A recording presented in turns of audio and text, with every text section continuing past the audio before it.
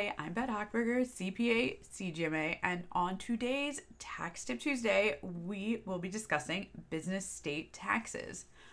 For many business owners, taxes can be a stressful time of year. Not only do you have to worry about filing your business's federal tax return, but there are also state tax returns that you might have to file along with other business taxes.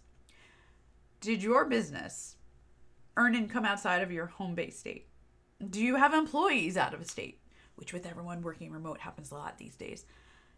Did your business expand to a state outside of your home base state? If you answered yes to any of those questions, you may be subject to state taxes. Each state has different rules on whether your business has nexus. Nexus is the connection between your company and the state that imposes taxes. Some states can even subject your company to state franchise and privilege taxes based on your business's net worth and levied on your business's right to do business in that state. For example, if you have a Florida-based business that has sales, payroll, and offices only within the state of Florida, right, and it's an S corporation or an LLC, it would not have to file taxes in the state of Florida. However, if your business is a C corporation, it would need to file a Florida corporate income tax return. OMG, Florida taxes.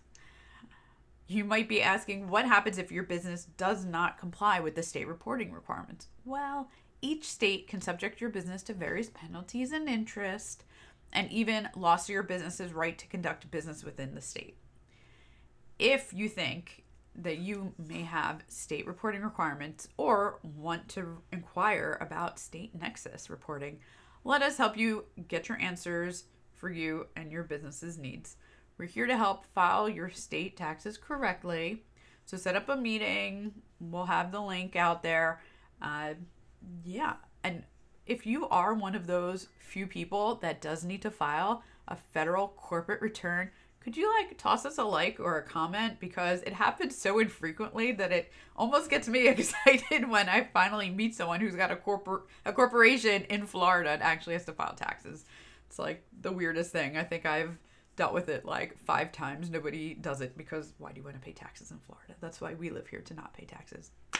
That's it for today. We'll see you next time.